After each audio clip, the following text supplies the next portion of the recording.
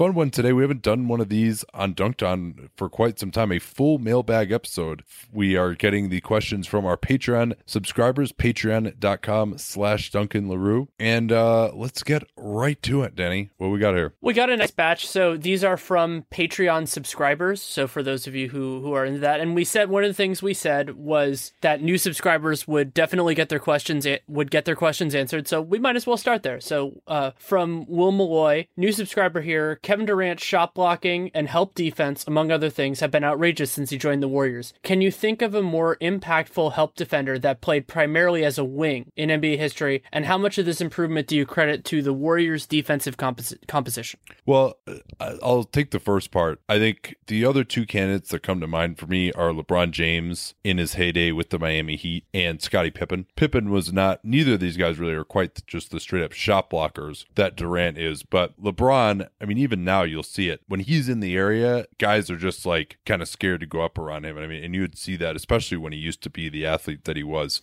Guys always felt him around the rim, even if he didn't always jump. And then Pippen wasn't necessarily a shot blocker. He was a good shot blocker for a small forward in his era, but just his help instincts, especially also, you have to remember that he played in an era where there was a legal defense. And so if you were going to double team, you had to either double team hard or in theory you'd be called for legal defense. So he had much more ground to cover as a help defender. And he also had to avoid getting called for illegal defense when he would kind of help out in the lane, maybe more than was technically allowed for. So those are the two that really come to mind for me. I think Pippen gets a lot of discussion for his on-ball work, and he was certainly quite good there. But I think actually as an off-ball player, he was even better. And then maybe you want to talk about this, though, KD's improvement when he's gone to the Warriors. Yeah. So I'll echo your first two. I'll defer to you on Pippen just because I wasn't watching the NBA as closely then as you were. And with LeBron, I thought exactly the same thing. And also both LeBron and Durant have played stretches because they have the size at power forward, which also magnifies their help capabilities because you just get the opportunity to do more of it. And I thought that's part of how LeBron shined in the 2016 finals, was that he didn't have to be on ball as much. The Warriors part of it is significant. I think just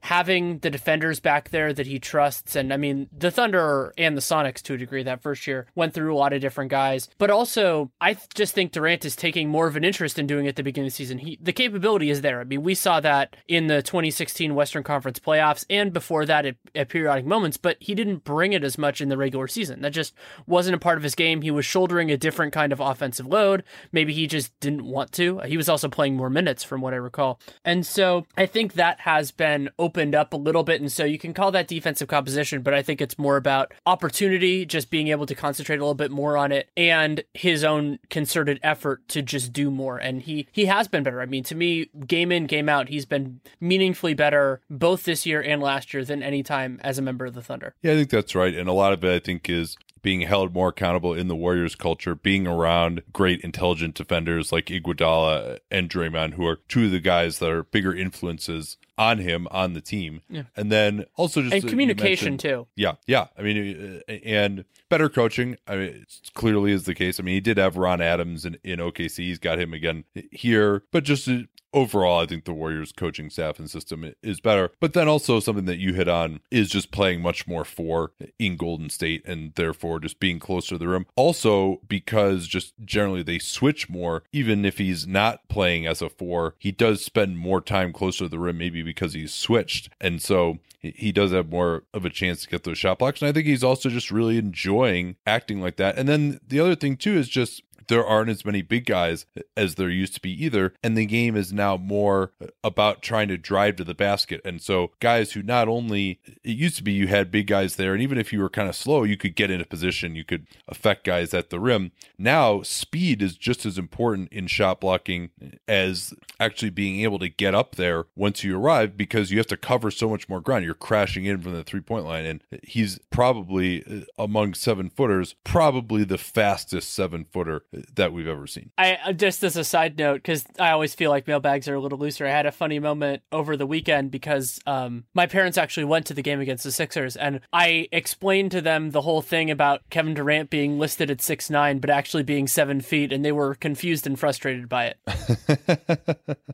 Well, tell him that he once said that girls don't like you if you're 7 feet. That's part of why he didn't want to be listed at more than 6'9". But I totally understand it, because it's like the taller you're listed as, it almost like devalues your accomplishments. Like you're supposed to be doing it, right? Like, so, yeah. All right. We'll do a more, before we do our read. This will be one close to both of our hearts here. We got a couple of questions. Augustus Archschwager and Doc O'Carter out of Harlem asks, basically, Frank Ntilikina versus Dennis Smith. What do you think of it? After obviously LeBron made those comments that they should have drafted Dennis Smith, not necessarily as a knock on Frank, but more as building up Dennis Smith. I mean, I also want to note that I think a big part of LeBron making that statement was just to jab at Phil Jackson, who is distinctly not his favorite person. But the difference between those two guys is really about ceiling more than anything else. I mean, Dennis Smith has a floor that can be concerning. I mean, we saw some of those negatives for him defensively and some of the red flags in his time at North Carolina State. But what makes him different is just, I think, the burst that he has as an athlete off the dribble. His passing is not elite, like he's not at the rarefied air, but he's probably underrated in terms of his vision. And he has defensive potential. I mean, Ntilikina has obviously done a much better job of actualizing that in his early career, but it's a ceiling play. And one of the questions from Archschwager talked about, the kind of the performance and the projections. And I think for me, when I'm looking at guys at this point, you can of course consult things like what KP does and other things, is that it is more about what I see. And we watched a lot of film of both these guys, and I just see the ceiling with Smith, and that is why we both had him so high, and maybe should have had him higher. Yeah, I mean, certainly Smith, in terms of his physical tools, John Wall, Russell Westbrook, probably the only two guys in the league who can match him at the point guard position. Maybe Derrick Rose at one time could have, but really no longer. Anyone else really who's in that conversation for you is the most athletic point guard in the league. I mean, De'Aaron Fox is close, but not quite there, I don't think. It's interesting because Lillard is a different kind of athlete. Like, he's a better jumper. Yeah, he doesn't have the size, but he doesn't have the He's 6 foot. The size. And I don't think of him as like, in that conversation of like fastest guy and he's a very good athlete in that way, but he's not just superlative like Westbrook, like Wall, like Dennis. Yeah, he deserves to be in the discussion, though. I am glad that you mentioned him. I mean, and Frank has shown great quickness defensively, just not an explosive leaper, though, and it doesn't necessarily have a huge knack for finishing. By the way, Dennis Smith already has 14 dunks this year for a point guard. That's completely insane. He's only playing 30 minutes a game too.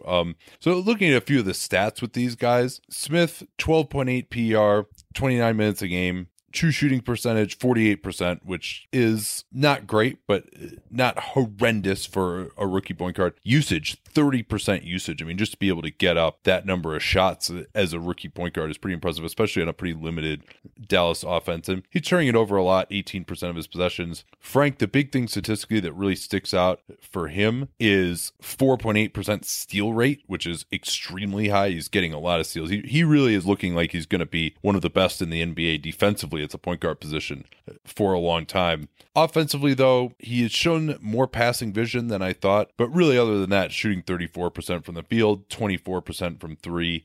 The jump shot that he showed, I think will come around. I think he's going to get to be a solid shooter, but he doesn't have, and the number one skill in the NBA to me, what people really pay the big bucks for is efficiently creating shots for yourself and others. And I think that Smith can get there. His usage rate is promising.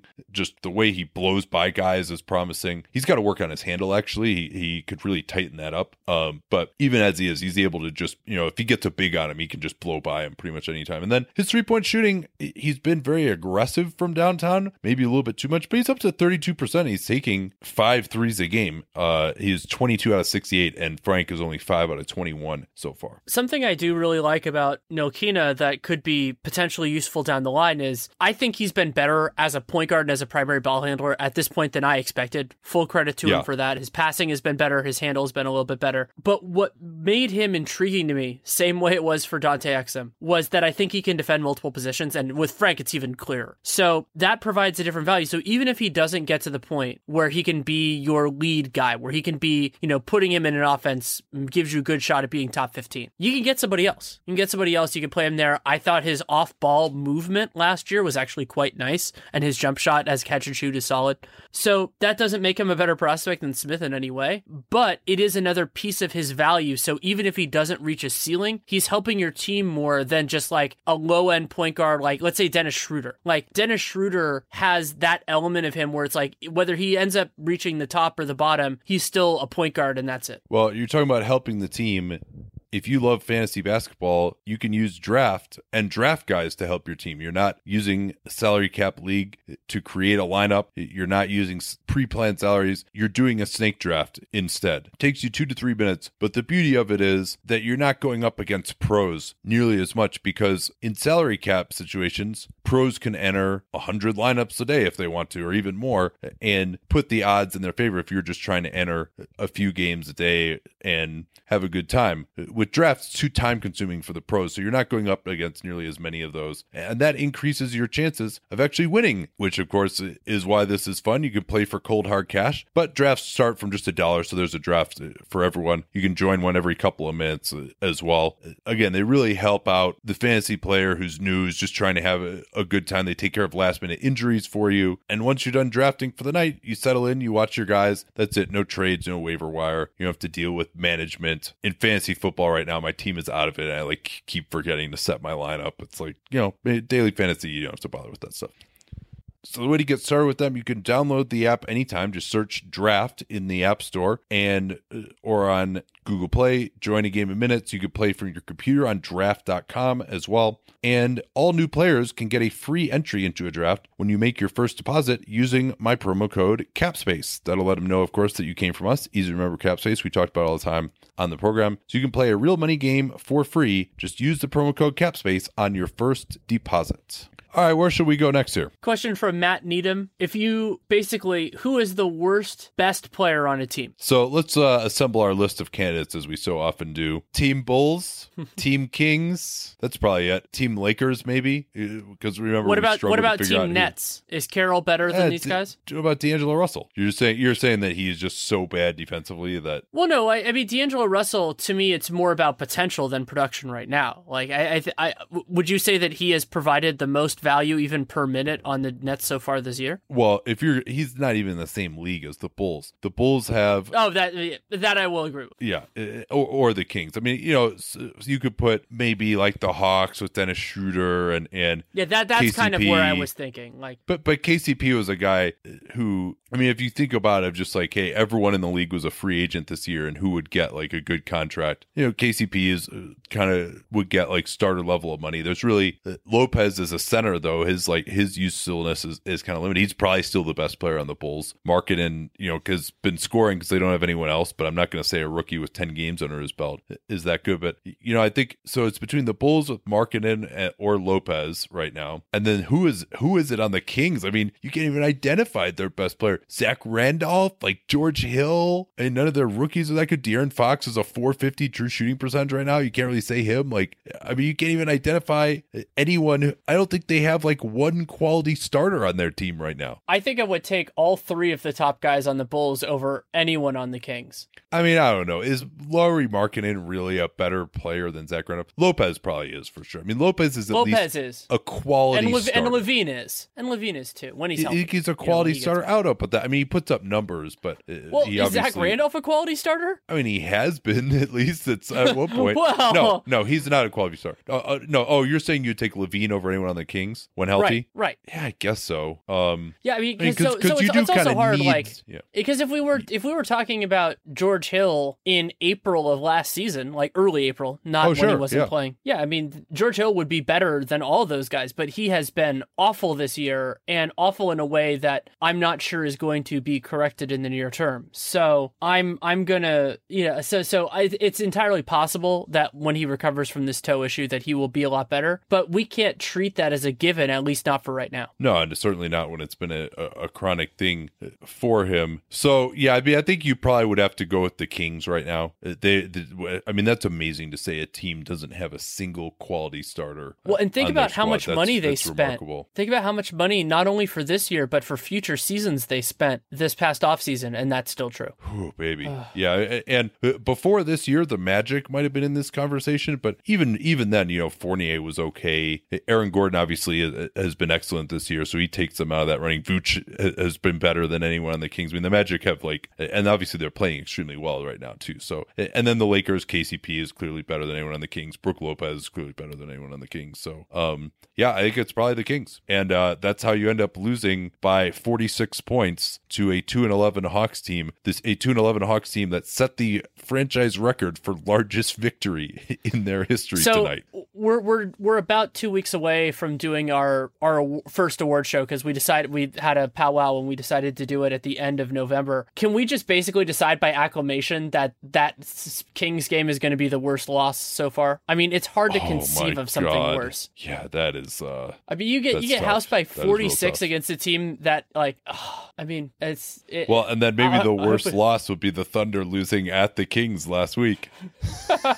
I was thinking of it as worst loss, not best win, because I feel like the best win can't be against a team as atrocious as these Kings are. But either way, well, it'll be a fun discussion. Oh yeah, I guess they're both candidates for worst loss, and maybe we can award it to them both. I always enjoy that category. All right, Idan Livna. Sorry, Idan, I don't have a high degree of confidence on that one, but we did tell you guys, if you want to have your name pronounced correctly, include a phonetic pronunciation. Can Spencer Dinwiddie become the Nets' Robert Covington, a fringe guy picked up in the middle of a long rebuild to become a key rotation piece? And they did both have on similar kind of long, non-guaranteed contracts. So there are two components to this. Mm-hmm. No, please. After you made that noise, you should be allowed to talk now. Yeah, well, so the word rotation is doing some pretty heavy lifting here, because what Robert Covington is a starter on what could be a very good team, and I don't see Dinwiddie becoming that guy. I think Dinwiddie. So if you answering their question of a fringe guy who can become a rotation piece, yes, absolutely, he can be that. But a key rotation piece seems a little bit strong. Like, do you see a reasonable path for Dinwiddie to become, let's say, one of the 35 or 40 best point guards in the NBA? Yeah, maybe. But there's a few things we got to talk about here. Number one, Covington is probably a top 15 player at his position. He just got that renegotiation and extension day, which we'll probably do news tomorrow, so we'll get to that then. But yeah, Covington is probably a top 15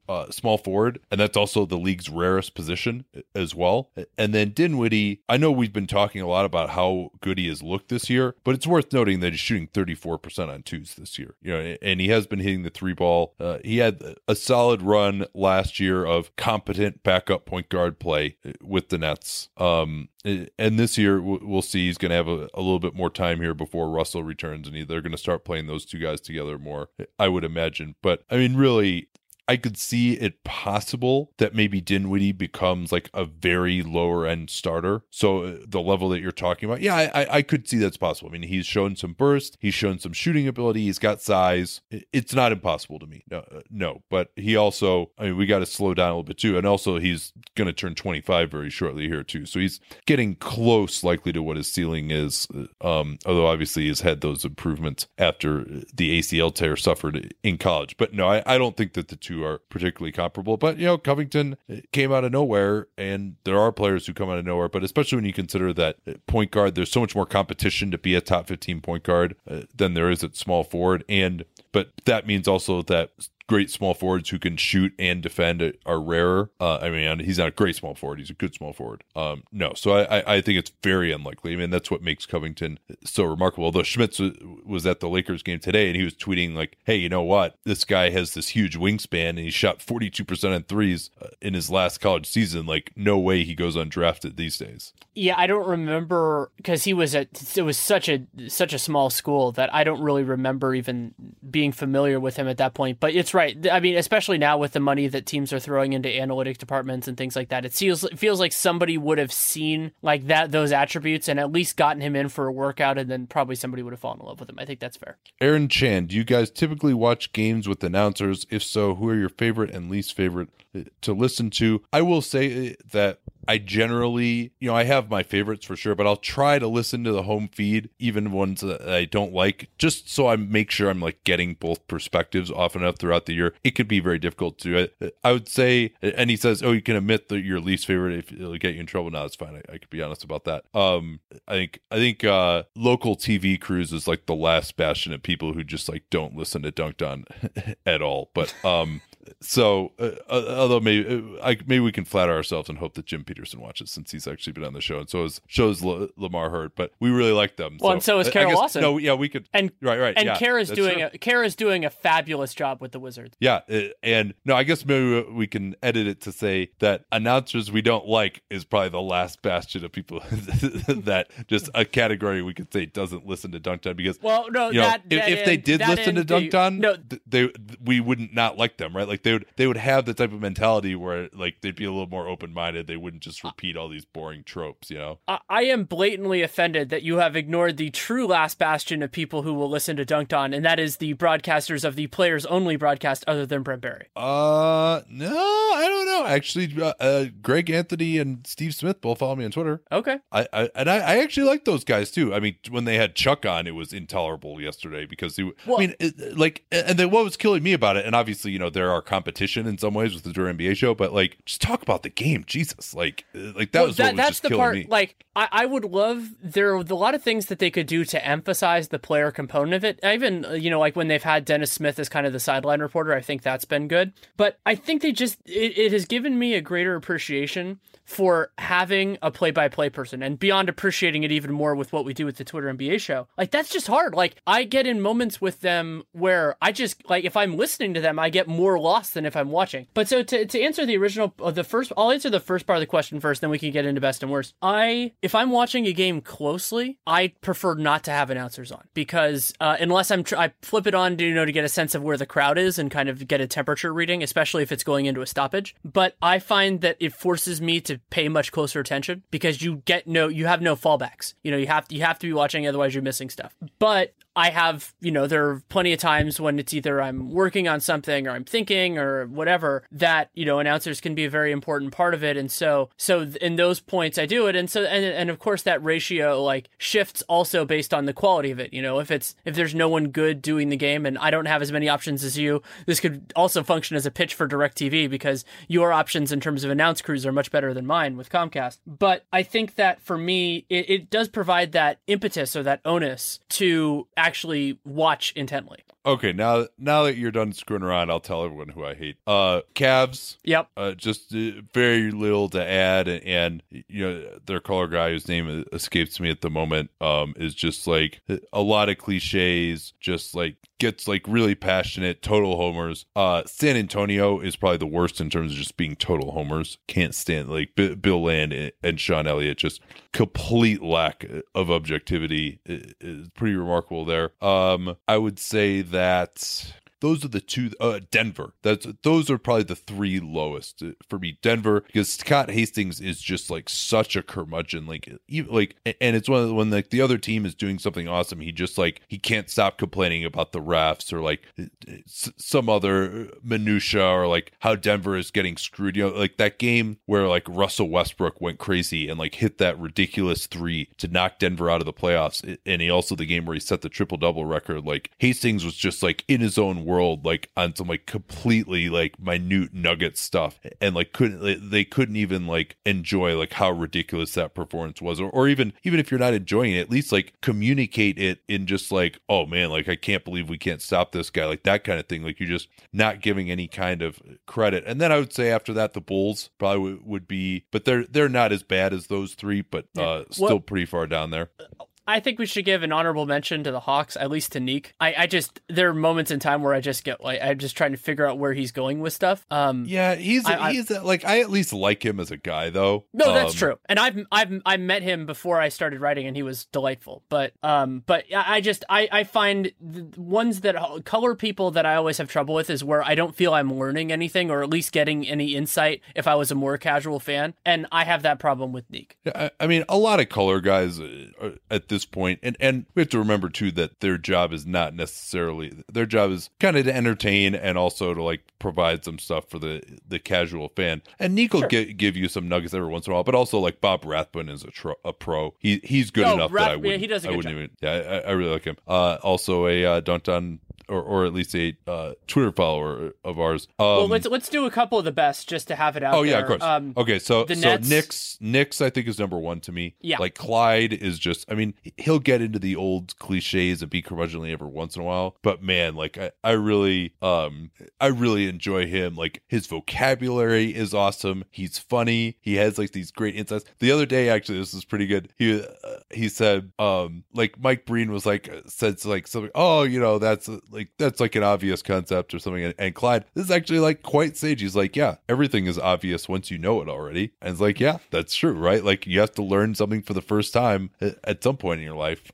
Yeah, so he's a great, and like Nets, and actually I'll tell you else who I hate is the Lakers. Actually, they're Stu is solid. I'm so Bill used McDonald to the Lakers because I watched so much of them when I lived in LA that I am completely impervious to it. It doesn't even it's like water on a duck's back for me now, but I can understand. They get excited over like totally mundane stuff, and like there's for like a marquee franchise that when you contrast the Nets and the Knicks to them, it's just like they're completely second rate. You would think that like a franchise that has that many fans would be like, okay, you know, we need to go, and that is frankly the broadcast is paying that much for the rights as well. You know, that you could get like a really awesome pro who just and like.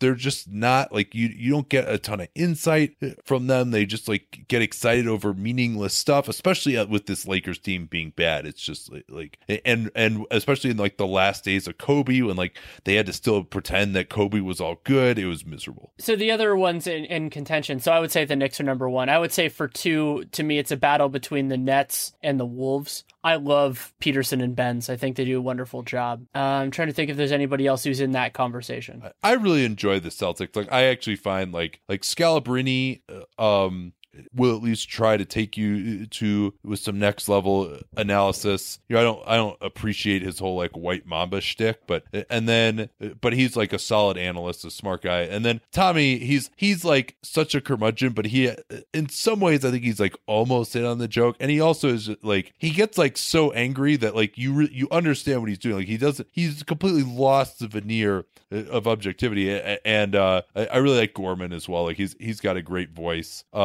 Well, I think to me, the Tommy parallel is sort of to All in the Family, where some people were kind of in on the joke and some people weren't. And I feel like Tommy kind of vacillates between them sometimes, but I enjoy it for what it is. Like, I don't listen to the Celtics broadcast all the time, but it is also absolutely fabulous for teams that for various reasons, the Celtics and their fans don't like. Those games, especially if they're winning those games, are just glorious on the Celtics feed. Joel Myers is an absolute pro. The fact that he's not with the Lakers anymore is a total shame. And then Blazers, Calabro, and Lamar Hurd is a rising star to me. And then Kings, Napier and Reynolds, especially Napier. Like I really appreciate their approach to covering a bad team, the way they dealt with the Cousins era. They're able to be fair and objective and express frustration, but also like still fulfill the function of a local announcer to present the broadcast broadcast from the local team's perspective and to be enthusiastic when they do stuff well. So I think they do a good job of really skirting that line. So I appreciate that. And especially with the way that they had to deal with Cousins, I appreciated the way that they covered him quite a bit. Yeah, that's another good one. One I have to mention just because I've never said this, and since we're being more candid on it, for whatever reason, Ralph Lawler's inflection drives me crazy. The rest of it, I'm not too much, but for whatever reason, like the way he accentuates things, for whatever reason, it just bothers me for some reason. I don't know exactly what it is. I don't know if there's some sort of deep psychological thing there, but it drives me a little crazy. Everyone hated on Michael Smith. I never thought he was that bad. I thought he made a good effort to understand advanced statistics and use them. And he never really said that much stuff that I hated. And then, he got canned this year for Bruce Bowen, who I thought has been pretty miserable so far. He was actually the reason. In fact, actually, Bruce Bowen might deserve a little bit of credit for the fact that Dunked On exists, because he took over NBA Lockdown from Ryan Russillo. And, that was like kind of like my NBA go-to podcast when he was doing like Tales from the Couch many years ago. Even like, 2010, 2011. I mean, I remember him getting in all kinds of shit because he's like told Mavericks fans like, no way, you're never going to beat the Lakers like the year that they won the championship. But, Russillo, I always enjoyed his stuff. And then Bowen came on and I was like, man, this is terrible. And so I was like, all right, someone needs to like fill the void here. I mean, it was years later, but it kind of definitely pushed me in the direction of like, oh, hey, maybe I should start a podcast, once I started writing. Oh, what a fun time. Yeah, I mean, we really got going on that. That was like 15 minutes on like just total League Pass minutia. You know what? I bet people are really going to enjoy that.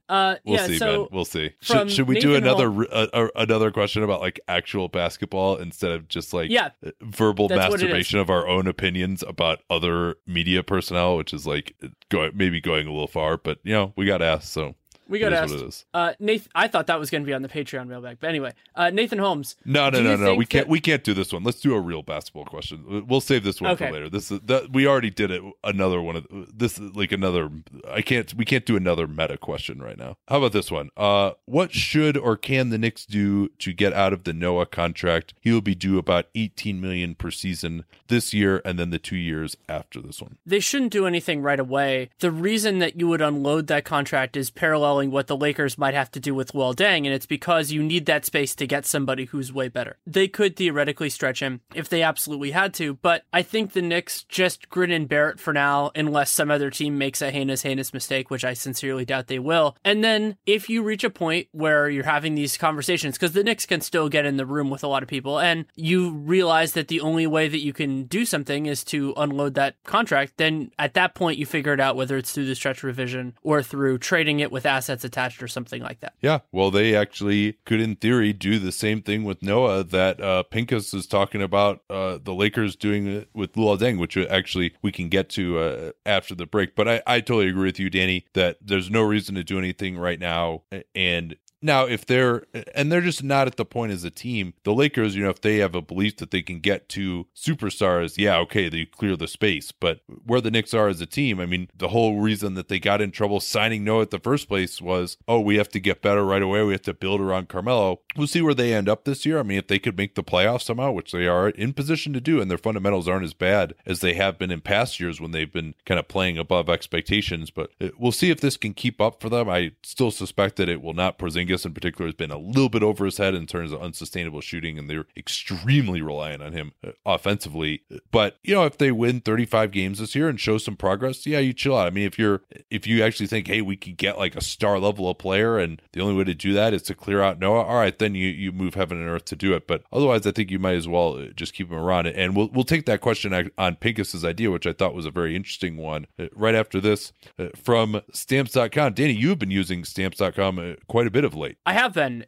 You have to send a lot of packages when you get a book, and I'm going to hopefully be doing more of those when I start putting out the call for signed copies. And dealing with the post office is a challenge when you're dealing in volume. And Stamps.com, I'd been familiar with the concept, of course, but I hadn't used it before, and it has been such a wonderful time saver in terms of being able to print postage yourself. They gave me a scale, which is fantastic, and being able to arrange pickups. It makes something that used to be such a pain completely completely tolerable, manageable, and never quite enjoyable, but to take what was such a big burden and make it fine is a godsend. Yeah, with the holidays coming up, it's a great time for you to get started with Stamps.com as well. It'll help you save time if you're sending holiday cards and gifts. Buy and print official U.S. postage for any letter, any package, any class of mail using your own computer and printer, and then the mailman comes and picks it up. That makes things really easy. If you're returning packages, we've got this new house, we've been ordering stuff and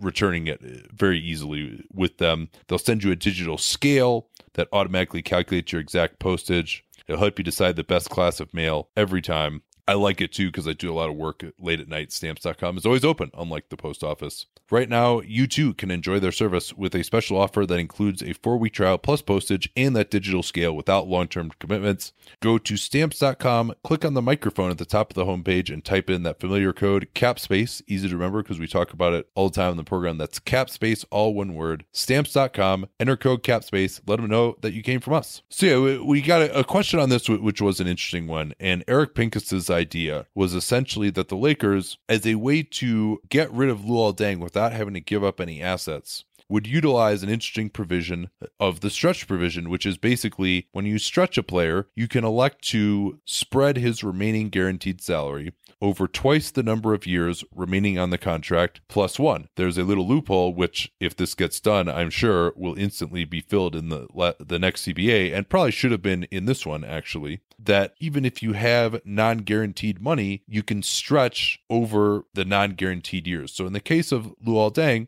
he has about $36 million left. What Pincus suggested was they actually give him an extension for an additional 3 years, bringing it now to a 5-year contract and making it for the same amount of money, but pretty much all non-guaranteed. Maybe they'd give him an extra $3 million or so guaranteed, enough that like one could credibly believe that they were making it worth his while. And then when you stretch him, it would be a 5-year deal in total, stretched out over double the number of years remaining on the contract. That makes it 10 plus 1, which is 11. So now you're basically taking $39 million and you're stretching it over 11 years. I mean, that's a long time to have 4% of the salary cap used up, but now you're creating the space and you didn't have to give up any draft picks or assets to do so. So first things first, it is a very creative and ingenious idea. And if the NBA allowed it, I mean, I think that's the real challenge here. And it was in the piece he talks with, there's a conversation with Larry Kuhn, and where I think the real challenge with this is in terms of circumvention. And circumvention is this area. I mean, even those of us who live this world have blatant uncertainty, but one of the basic rules is that if every single other GM and owner is going absolutely insane, that puts some pressure on Silver and everybody else. And really, because the intent here is absolutely to circumvent. Like, that is straight up, that's what the intent is. The intent is to circumvent the rules for stretching a contract. That is what they are trying to do. So that is where I'm a little bit, but again, that's where you can use the partial guarantees to really make that work. My instinct is that in order to have it not be an all-and-out riot, it would have to be significant, probably more significant than $3 million. But again, we're in uncharted waters here. So I'm not confident in that. That's just my instinct, because when you look at intent, basically what they're trying to do is they're just trying to get around the rule on how many years you can stretch a contract. Yeah. Although, I mean, getting around it, they're not doing anything. I mean, I don't think that the extension itself is illegal. They're giving him some more guaranteed money.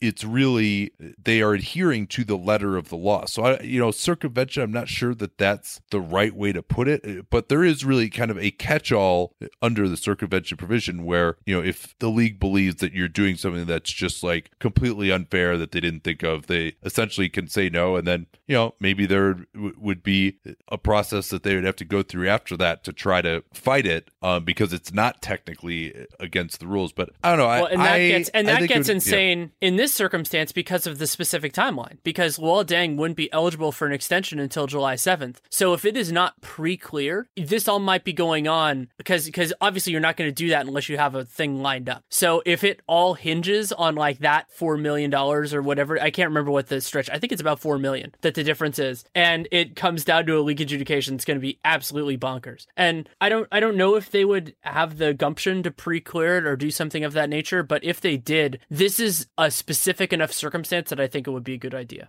Yeah, I mean, you might as well try it, I guess. Yeah. I mean, and then you could always just make a trade to get off of the money. Then, if it didn't work. So this gets and it gets into basically, I had been going for the idea of that they could trade Deng for a lower contract. Like Miles Plumlee is the guy who I'm circling on this, who makes less money but is worse, and so then they can stretch a smaller amount of money, which is a different way of handling that same problem. Yeah, but they still would have to give up the assets to get that guy too. But well, I mean, I think the Hawks might be willing to do. The Hawks might be willing to pay $5 million more for Luol Deng instead of Miles Plumlee. They don't want anything to do with Deng? Well, maybe they do. Maybe they feel that maybe they feel that Hawks University. Sure. There are other options there too. I don't know. I think Hawks Luol University has older entrants. I don't know. Senior. It's about 50-50 whether I think this would work or not. All right, let's get back to this kind of funny question from Nathan Holmes. Basically, he asked, like, from just like all the basketball that we watch and like doing Dunk Time, do you think we would have improved our hypothetical skills coaching a middling youth basketball team? And then he asked for a prediction of, if we were both coaching youth basketball, whose team would win given equal talent between the teams? Well, I'll answer the second part first, and it's you, because you played more basketball growing up and had more training. I didn't. I wasn't tall like you, and I also was into other sports. I played tennis and soccer and other things growing up, and so you would definitely. I'm also much better at like arrogantly ordering people around.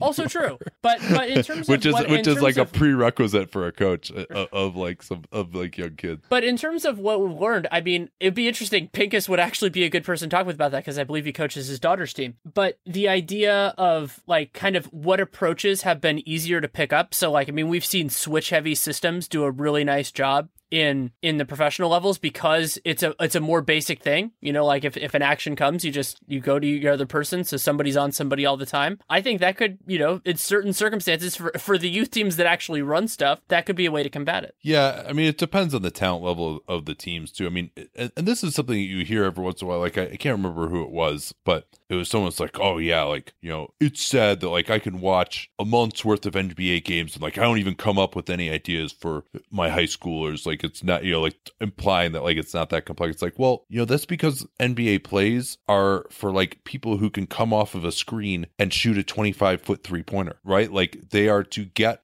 the NBA's talent is what rules, right? And it's utilizing that talent. It's knowing how to combat that talent. It's extremely detailed scouting reports on what people like to do. Like that's where the bandwidth goes. It's not like, oh yeah, like I just came up with this like completely ridiculous like sideline out of bounds play, because especially like, yeah, you can come up with that and then people see it a couple of times and now it's scouted, so you need stuff that's more, that has optionality to it, that gets your best players into positions to succeed, as opposed to like, oh yeah, look at this like little Easter egg play that's gonna fool everyone because you're not scouting the other team 6 ways from Sunday. So it's a completely different game in the NBA, and I don't think that much, other than if you have people who can shoot, the concepts of just like spacing the floor and helping and stuff. There's also no defensive 3 seconds rule.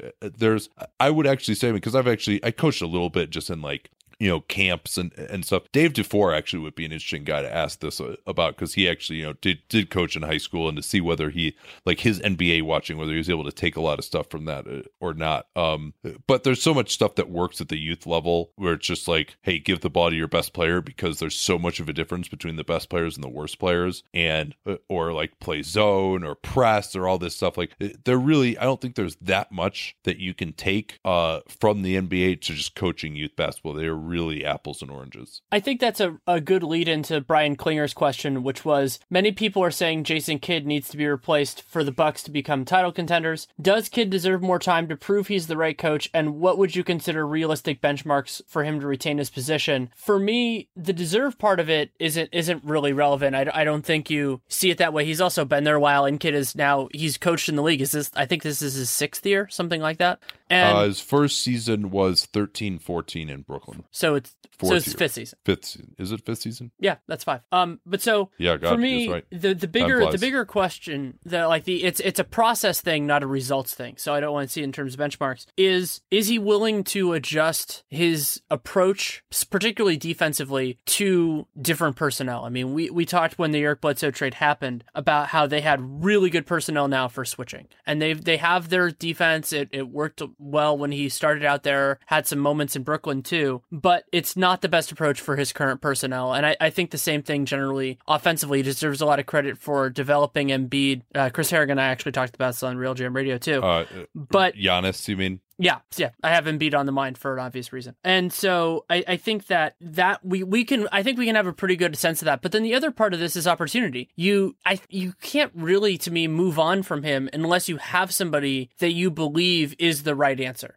I don't think this is like Mark Jackson where you fired him and then Kerr ended up happening. I think that it's a little bit harder maybe in some ways to make this work. Well, I think Joe Prunty showed at least something when Kidd was out with that hip surgery a couple of years ago. And to me, I agree with you, maybe a mid-season firing, especially since they just got Bledsoe, is not fair. They did exceed expectations last year. But with this team's personnel, if they're not in the top half of the league in defense, or at least, and I'm sure they have internal metrics to look at this, because, you know, you're going to be unlucky in terms of like opponents hitting shots, or maybe you're lucky. Certainly their 2014-15 team that was number 2 in the league in defense was a very lucky team. Like they had opponents shoot really poorly on open 3-pointers that year, for example. And we saw them regress a ton, both with the league catching up to them and also with just, the regression to a normal amount of made outside shots. So, I mean, basically that's the idea, is that if this team isn't defending on a solid level, then I think,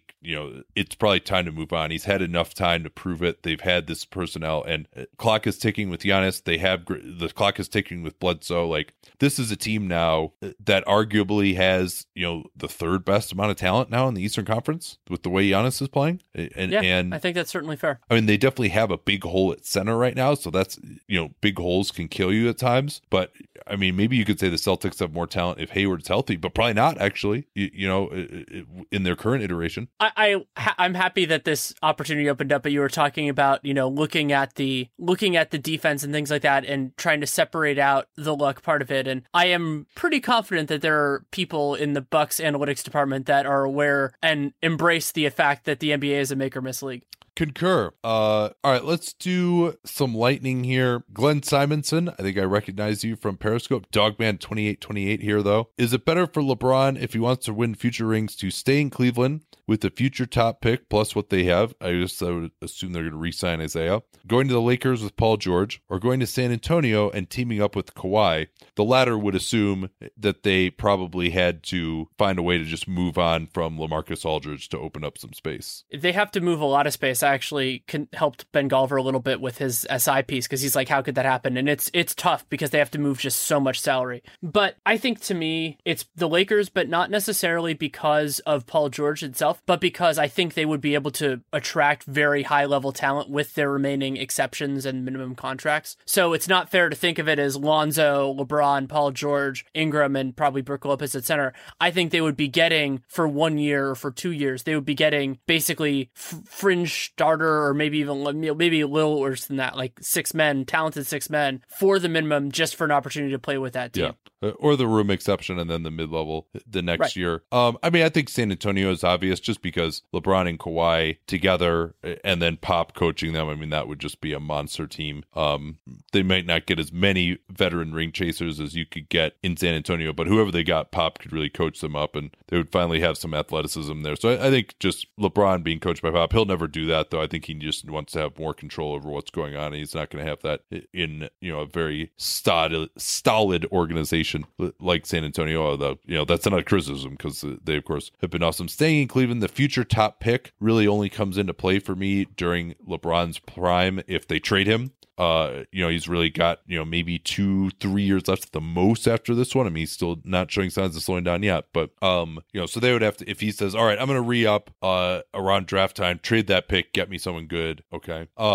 So I would say, and they don't really have a ton left. Love is kind of going downhill. So I would rank it probably, but then of course, Cleveland is in the East and San Antonio and the Lakers are in the West, and LeBron will probably be over the hill, at least to some degree, before this Golden State juggernaut has ended. So they got to deal with that. But if you're talking about just winning a ring anyway, they have to beat Golden State no matter where they are, as opposed to just getting to the finals. So I'd probably rank it San Antonio, Lakers, Cleveland. Yeah, that's totally fair. I was thinking about that the Spurs would give up a lot more guys than that, but using your part as a foundation will do that. Question from Mike Shotton. Try to pick a couple players to really follow each year. Last year, loved Isaac. Who are some prospects I could try to follow who might not be a top 4 pick? So I'm not going to talk about the top of the draft, but who could be interesting NBA players. So I'm excluding the very top of this draft. I'm going to do not the top 7, which is outside of there, but a couple guys that I just really like that are a little bit later. Nickeil Alexander-Walker, I think, is the first player that I can remember that you, me, Schmitz, and Sam Vecini are all high on and is not a lottery pick. We all like him for different reasons. We've seen him at various things, so I want to mention him. Jared Vanderbilt, I liked a lot at the Hoop Summit last year. He's at Kentucky this year. He's worth watching. Kentucky's worth watching as well, because of Shai Gilgeous-Alexander, who's fun to watch this year.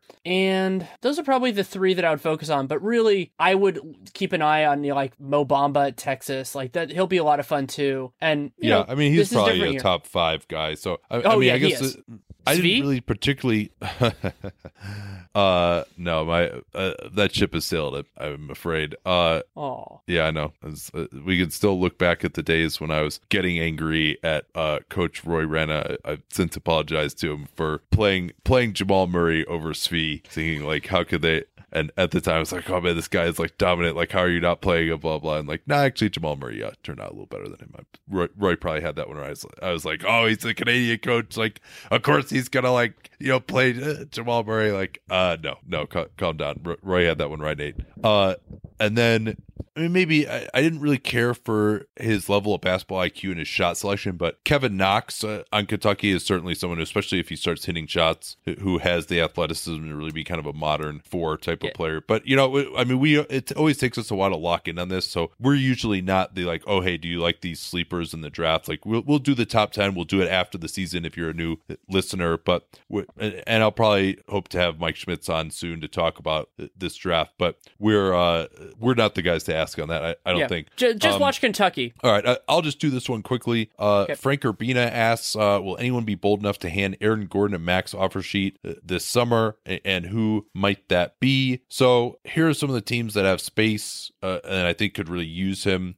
I mean, and we'll assume that he won't keep shooting this crazy percentage on threes, but that he'll shoot a solid percentage. And, even if he ends up shooting like high 30s at the end of the year, talking about a max offer sheet for him is not insane, especially when you've got young teams. He is very young. He was one of the youngest guys in his draft. And if he's hitting shots like this, then you throw in his defensive potential, his ability to attack the rim, get on the glass, get out in transition. He's not going to be your number 1 option with the ball in his hands necessarily, but as a guy who can attack off a closeout, maybe be a third scorer, and give you that amount of athleticism and switchability defensively, I think, he's certainly more deserving of a max contract if he shoots like this all year than Otto Porter. So, I mean, sadly enough, the Kings won't have any space to give out a max offer sheet this year because, unless they trade away George Hill or Zach Randolph, which they won't be able to do with those salaries. So certainly Atlanta falls into that category.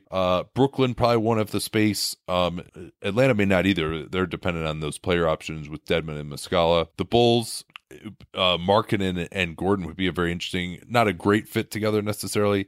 Indiana is going to have a ton of space if Thaddeus Young opts out. The Lakers, he could be a backup option there if they don't get their big stars. What about Philly? Philly would be an interesting one. If his shooting is for real, it would be possible. And also he has a lower max, so that helps. Yeah, so and a lot of that depends on what happens with Fultz too. And he still is not a great shooter, but just having that level of athleticism and switchability. I mean, you think of that, the defense with Simmons, him, and Bede, Covington. I mean, that would just be an absolute monster defensive group. Yeah, that's probably about it in terms of teams that can get anywhere close to max space. Dallas could be a potential option as well. I think like he and Barnes could fit together reasonably. It depends. That'd be fun. Again, what happens with Dirk's team option, what happens with Noel. They're looking like Noel is not even going to be on their books anymore at this rate. But so they could probably get right around there too. Yeah, and I could see them being a player for Cousins and a few other guys. So it's just going to be about what they prioritize. Because the problem with Aaron Gordon is there's a chance that the Magic just match that. So they would start to get close to luxury tax land. But so there are only two more questions that I want to do, and I think we can do them both pretty quickly.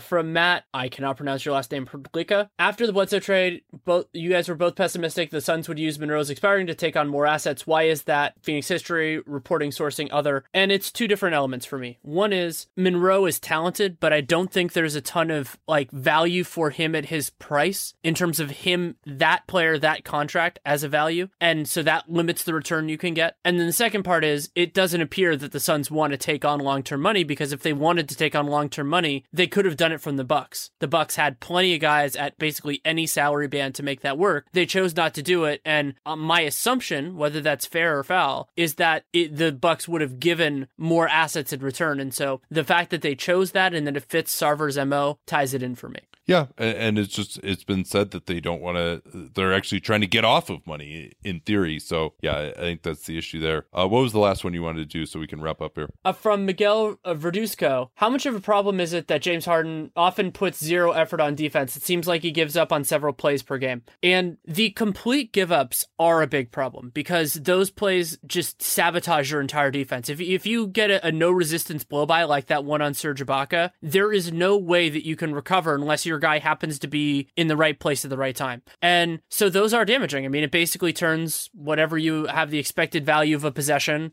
could put it around 1.1 into 2. And so on that possession, that's pretty catastrophic. Yeah, it's interesting. If you watch the angle at which NBA players generally will attack a defensive player in an isolation, especially just from a standstill, a lot of it is they almost start horizontally and then almost turn the corner once they've beaten the guy. Whereas, if you're just in a pickup game, you just kind of, your first step, you just blow by the guy. There's some guys who do that in the NBA, but not that many, or you got to at least fake the guy out first. But if you're just giving up just a straight line drive, you're not even making the guy make a move before he beats you, and then just gets right to the rim, there just isn't time for the help to get there. And then also plays like that are so obvious on film. You have, and I get it, Harden is busting his ass on offense. He's a wonderful offensive player, but it's just so hard to build a defensive culture. If you compare Harden to Steph Curry, there is absolutely zero comparison. Even if, at many times, Steph Curry just doesn't have the size and he just can't stop guys. Number one, he's not just giving up a straight blow-by. He's at least trying. He's getting into guys. He's moving his feet. He's in a stance. And players can respect, okay, you're trying hard, but you just don't have the physical capabilities. If you're just straight up standing up and down, if you're not even getting into a stance, much less even trying to make one slide. I mean, it's not okay, I tried to slide with you and then he changed direction and crossed me up. It's just, he went in one direction. I didn't even move to try and get in front of him. And this isn't only that one play against Ibaka yesterday when people were trying to excuse it because he had 5 fouls, which was ridiculous. Because number one, you can still make an effort when you have 5 fouls. And number two, it happens several times a game. It happened several times in that Cleveland game that we did for the Twitter NBA show. So yeah, no, it's a massive problem. It sucks. All right, I think we're done here. Yeah.